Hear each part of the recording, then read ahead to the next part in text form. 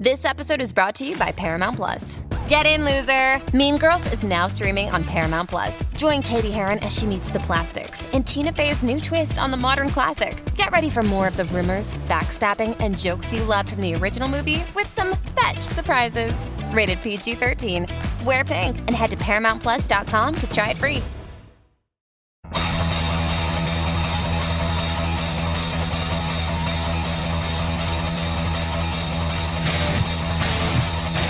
Hello, folks, and welcome to the Metallica Report. I'm Stefan Shirazi, editor of the band So What magazine. And I'm Renee Richardson, director of philanthropy for Metallica's foundation, all within my hands. This is your official weekly Metallica podcast, the only inside source, bringing you all the news from the band's HQ and studios deep in the heart of Northern California.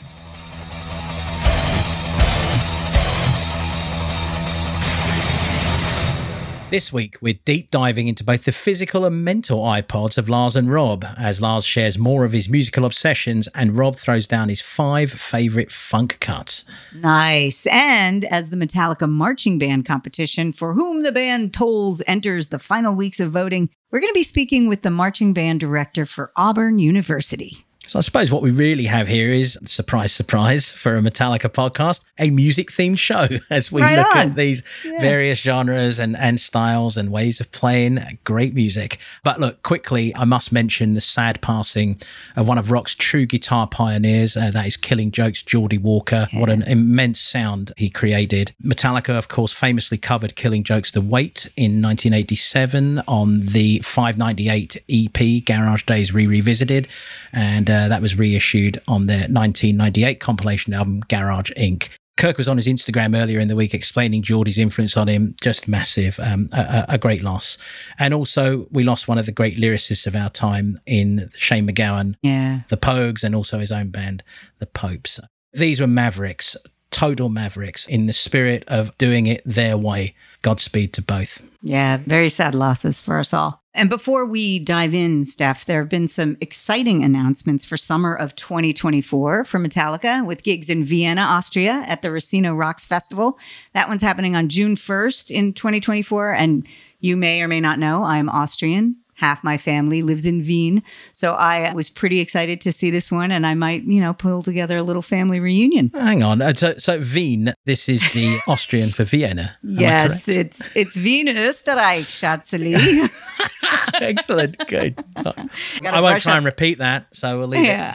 Well, I got to brush up, because if I'm going to go to Vienna, I got to speak with my cousins. And also Clisson, France at Hellfest on Saturday, June 29th next year. So 2 very cool festivals coming up to see Metallica. Yeah, you get a break on the pronunciation of Clisson, because you're not French. Thank you. And you did such a good job with Vienna and Wien and that bit that came afterwards. I mean, it's all good. Thanks. Yeah. I mean, let's look at Hellfest. It's one of those festivals which is just, it's thrilling and exhausting. I mean, you're talking 4 days with just about every heavy band you could ever want to see in 96 hours. I mean, look, I said to our producer, hey, take a look at this lineup, full-bore Hellfest lineup poster. And he just came back and said it looked like a periodic table. I know. A periodic table of heavy and metal. So, look, it includes Foo Fighters, The Prodigy, Queens of the Stone Age, Avenged Sevenfold, Machine Head, and over 170 other bands. Incredible.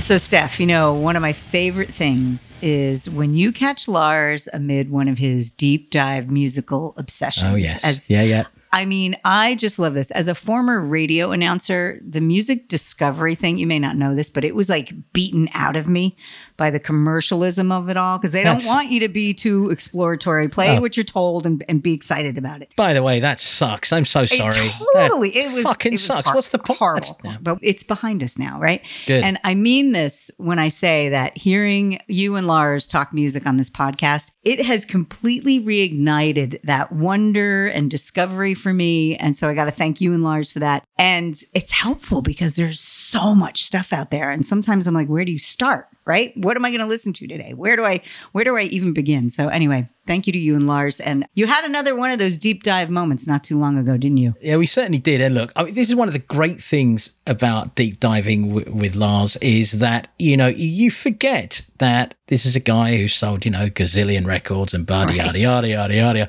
He's just another full-on music nerd like me or like you out there listening. He's one of us. Yeah. And he makes it very clear because he just gets fired up and deep into the rabbit holes of whatever obsession he's into, just loses himself in it. And it's great. I mean, we've listened to so much music over the years in cars, formerly in bars, I mean, all sorts of places. But what I found interesting about these two latest discussion points is that these two obsessions are actually pretty consistent in so much as Lynyrd Skynyrd and Warrior Soul are both bands that he's liked for decades, right? So, they kind of come up and come down in the pantheon of what he listens to. He'll drill down into the nitty-gritty, as I just said, but, one more thing before he does, and that is when it comes to Warrior Soul, Lars has been as consistent and loud a champion of the dynamic and genuinely rebellious and beautifully crazy Corey Clark, who is the frontman and founder of Warrior Soul, as anyone I know, and for damn good reason, because that guy and this band, they're a motherfucking treasure. They really are. And go and check them out. You can find them at Warrior Soul Official on Facebook and also on the World Wide Web. Just go digging. Just go into Google and type Warrior Soul and see what comes up. But just check it out. Anyway, 3, 2, 1. Take it away, Lars.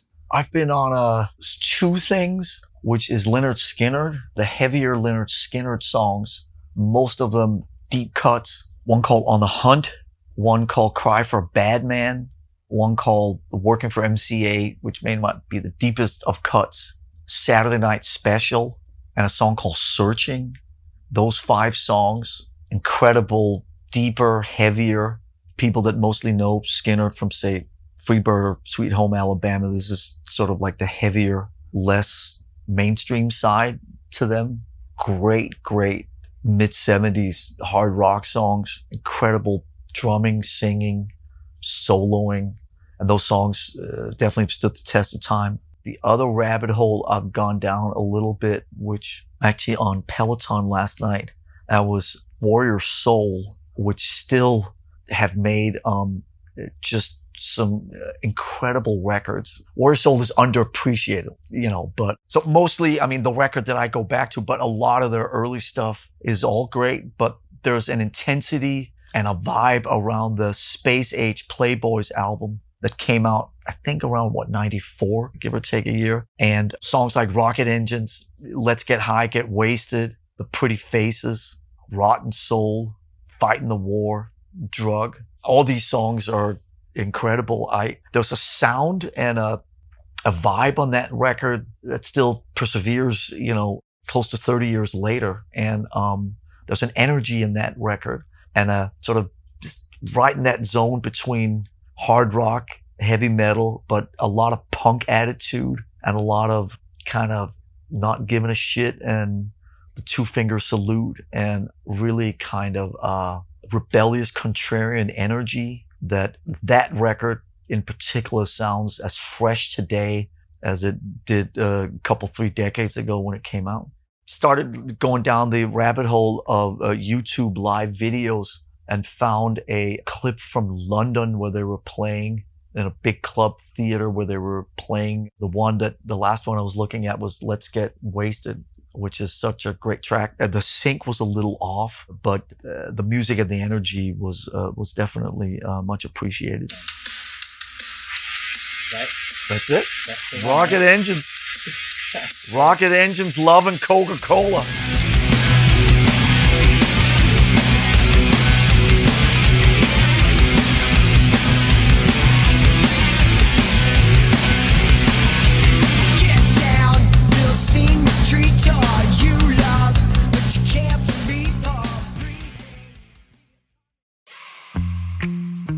Pantheon listeners, Christian Swain again with something every podcast listener and music junkie needs to hear. As I'm sure you can guess, I listen to a lot of podcasts.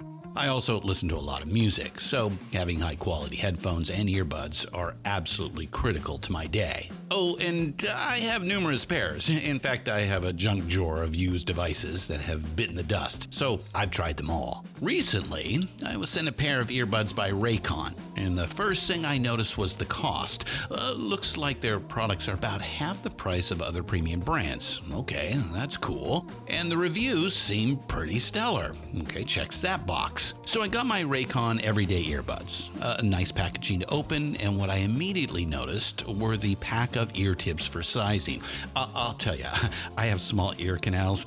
I know, a flaw. So to see choices for the best fit, especially while exercising, oh yeah. And yes, they were immediately comfortable. Sound quality was great too. Plus, I have 3 EQ options that I love because I like more bass in my music and less in the podcasts. 8 hours of playtime for the battery is great as well. Surround sound, noise canceling, and awareness mode all included. I think I'm in business. And I just realized I've had them in all day. Like I said, super comfortable. Go to buyraycon.com/Pantheon today to get 20% off your Raycon order plus free shipping. That's right. You'll get 20% off and free shipping at buyraycon.com/Pantheon.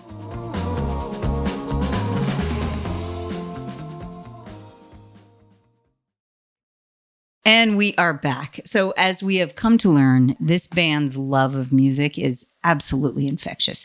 We see it in everything that they do. You've got James wearing those Motorhead t-shirts that I hear he goes online and buys for himself and picks them out, which is totally awesome. Yep, all true. And you've got Kirk proudly fanboying about Hendrix on the regular. And then we know Lars's obsessions, of course, and Rob, who not only listens to all sorts of music, but he throws down on all of it too, right? He absolutely does. I mean, whether it was performing on his mother's coffee table as a kid, which is something he told me he did, or if he's gathering incredible players to form the Mass Mental Project, or if he's creating his own infectious grooves, or holding the bass strings of suicidal tendencies in times past, RT is, he just loves music, and he's a musician's musician. That's a fact. Right. Let's also not forget the dude is a major contributor to Ozzy Osbourne's Grammy Award-winning album Patient Number 9 last year. And look, a lot of what gives Rob his flow can be attributed to his love of funk, because RT is funky, and that's a good thing. The good funky. Not the other funky, it's the musical funky. So settle back and let the man himself tell you his 5 favorite funk songs and, by proxy, major slices of the inspiration that he brings to his style in Metallica every day. All right, I'm going to share with you my 5 favorite funk grooves, because I'm a bass player that I love the instrument, I love the bottom end, but I also love how the bass has an energy to it that can kind of control your body movements. You know what I mean? It's sexy. It can be sexy. But okay, everybody knows I'm a huge fan of the song Jungle Boogie. Kirk and I play that in the wedding band. And that riff, that bass line is probably one of the best ever. I mean, it's up there with Sandman, actually. Yeah. Don't, don't, don't, don't, don't, don't, don't, don't. And then, of course, the horns kick in. Holy shit. It's badass. I've even heard Jerry Cantrell, about 20 years ago saying, man, I want to cover that someday. And the scary thing is with his voice and the range, I could hear that being a strong possibility. Anyway, Jungle Boogie's at the top of my list. There's a song called Slide by a band called Slave. And this is an incredible bass line that is very simple, but it's very prominent and strong. And again, it moves and it grooves, and it's just like an infection to whoever's listening to it. In that song, the bass player is a guy called Mark Adams, and Mark Adams unfortunately passed away about 10 years ago. But the band Slave came out of Dayton, Ohio, which was the home of a lot of funk bands like, the Ohio Players, a band called Sun, a band called Heatwave, Lakeside, all these groups. But they all had incredible bass players. And this song was probably recorded when they were about 16 years old, like literally teenagers, probably didn't sign the best record deals back then, but this song was a big hit. Anyway, Slide is a song that really resonated with me in my youth, and it still does till this day. The next song is a song called What Is Hip, What Is Hip is a very cool song from a band from actually the East Bay up in NorCal, a band called Tower of Power. Bass player is Rocco Prestia. He had sort of a Jocko vibe, and he might have been doing this even a little bit before Jocko, but he was doing the 16th note, funk grooves on the bass, super tight, great movement. That song also is one that I grew up with. A very cool song. East Bay was great in that it produced some of the coolest bands in the sort of funk rock realm, like the Sly and the Family Stone. Even bands like Creedence Clearwater Revival came out of the East Bay. Brass Construction, I believe, was another one of the bands that came out of there. So East Bay had this thing that was very powerful in the world of soul and groove and all of that. So I love listening to that song, and it takes me back to my childhood. Another cool song is Climbing Up the Ladder by the band The Isley Brothers. Climbing Up the Ladder came out on the Go For Your Guns album. I believe that would have been around 1977. What's really cool about that song and what that means to me is it was the first concert I ever went to was the Isley Brothers and Wild Cherry. Wild Cherry, play that funky music, white boy. Another cool song. And that concert really resonated because it was the concert that made me realize I want this. I was at the LA Forum with my mom. She took me there for my birthday, saw this show, walked out of there saying, I want to be a musician. I want to perform. Let's see, last but not least, a song called Sing a Simple Song by the band Sly and the Family Stone. Again, East Bay band, but they had riffs, just like the Isley Brothers. They had riffs, bass lines and riffs. Riffs are what you hear in Metallica's music, and that's what you hear in a lot of heavy metal. Black Sabbath are the kings of riffs. So if you hear this song, you'll hear what I'm talking about. There you go.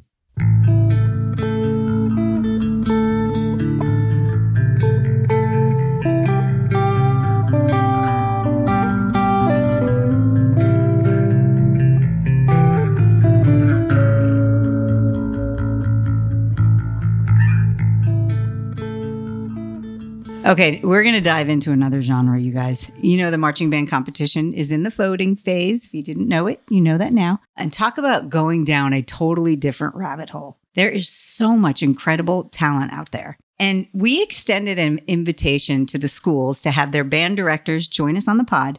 Some of them responded. Dr. Corey Spurlin, he is the professor of music and director for the Auburn University Marching Band. He showed me that these folks, they're no joke. I mean, the decision for such a prestigious collegiate marching band to enter a competition like this is one that's not taken lightly. And it was because a band like Metallica took an interest in marching bands. That was a really big part of their decision to participate. So what really struck me in talking to Dr. Spurlin, Corey, as we call him, is how they made their song selection. So I'll let Corey explain. We were particularly drawn to a particular concert that they did in 2022 in Brazil, where they had a video board behind the band and started real mysterious, real dark. You couldn't really see them on the stage. They were all kind of this electronic vibe going on, kind of screechy guitars and drum smashes and things. And we said, well, I think we can recreate the electronics that they are using at this particular point. And then we looked at what they did on the video board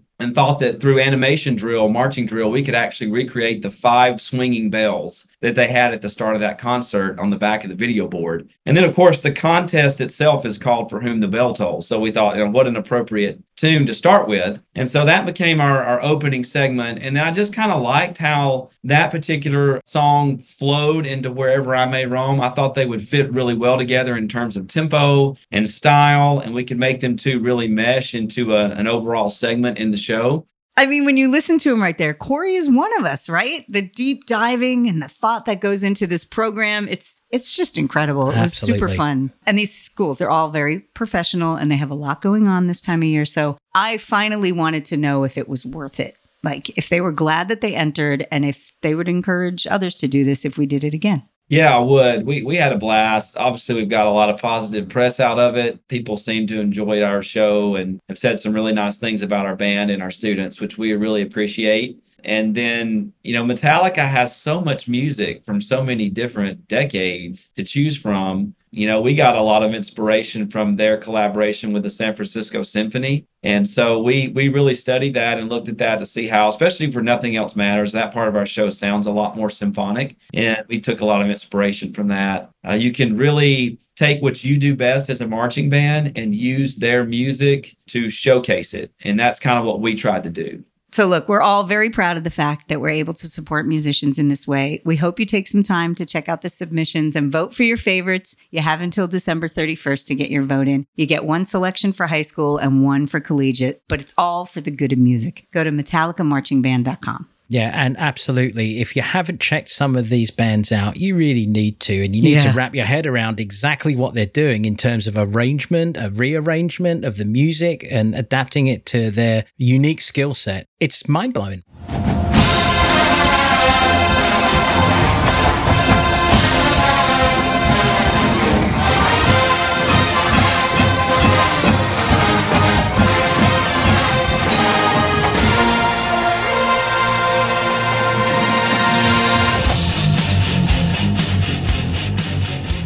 And that just about brings us to the end of this week's show. Ah, yes, time marches on. And since this pod was all about musical rabbit holes, would it be totally cheesy of me to bust out the Blackened X Rabbit Hole collaboration? Any reason for whiskey, right? I mean, it's practically Christmas. Well, look, a rabbit hole in a musical rabbit hole is all good with me. And hey, guess what? Our friends at Blackened created this limited edition blend, the Rabbit Hole blend, which we've been talking about for a while now on the pod. And it's just in time for the holidays, in case you didn't notice, part of the Masters of Whiskey series. So we suggest you go to blackandwhiskey.com and help us out here, because we sample this stuff for quality control purposes, but join us. You know you want to. Yes, and you won't be disappointed. And while you're drinking your whiskey, you can win some stuff too.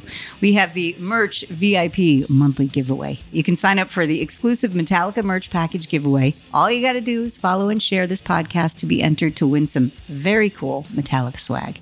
Head to pantheonpodcast.com/Metallica to enter. See ya.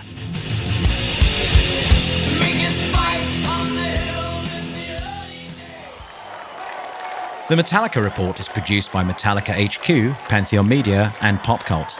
If you like what we're doing here, please rate and review us wherever you get your podcasts. Be sure to visit metallica.com/podcast to submit your questions, offer your thoughts, and become a part of this podcast. Copyright 2023, all rights reserved.